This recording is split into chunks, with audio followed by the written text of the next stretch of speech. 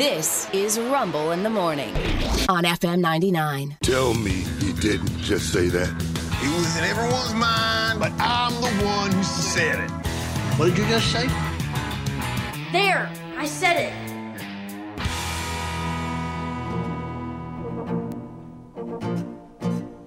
It's time once again for There I Said It. Unpopular to questionable internet opinions that were left online that these people felt these needed to be expressed out loud. Harumph. So we will give voice to the voiceless. Harumph. Yes. Indeed. Aha. Here we go. Let's start with this. Let's start with this controversial opinion, shall we? Babies are not cute. They're ugly little gremlins. There, I said it. Babies are not cute. I think most babies are cute, but occasionally you Yeah. get one that something bad happened, or My son, honestly, is the best-looking baby I've ever seen to this day. Nice. He was born perfect, not a misshapen wrinkle on him. He looked just like the Gerber kid the first day. My daughter, I don't know what the hell happened. Hit a waffle maker on the way out. I have no idea. Came out with a fist in front of her face. Her eyes are all puffy. She looks like her old man.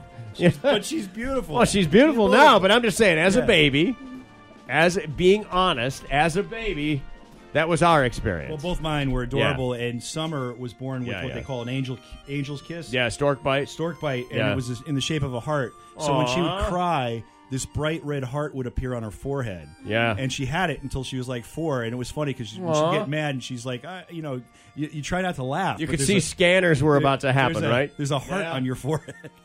You're lighting up like a Care Bear. Yeah. I love you. That's pretty great. That's awesome.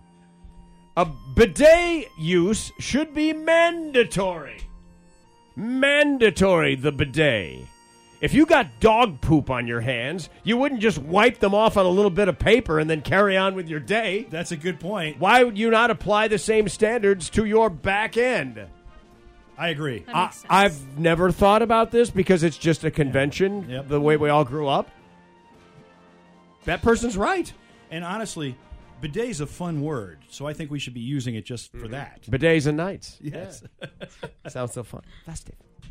If you want to check if you're truly compatible with your partner, take a shopping trip to IKEA hungover on a Saturday morning.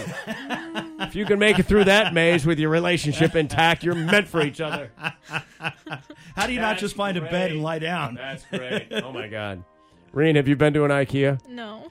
Oh, it's an experience. Is it? You and Kyle will have a great time. Okay. They even have food there. Yeah. Oh, yeah, they're famous for their meatballs, which you can't have, but they also have candy and stuff like that.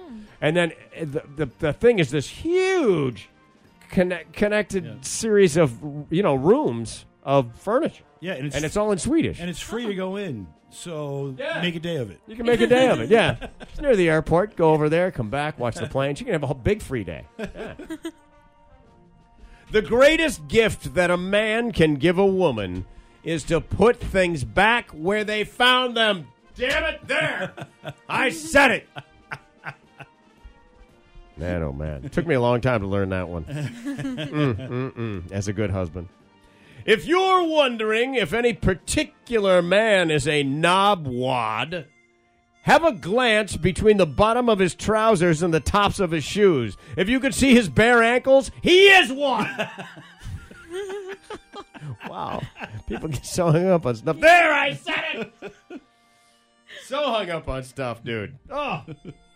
There is this is something. There is no ice cream on the market that is not improved massively by a drizzle of good olive oil and a sprinkle of sea salt.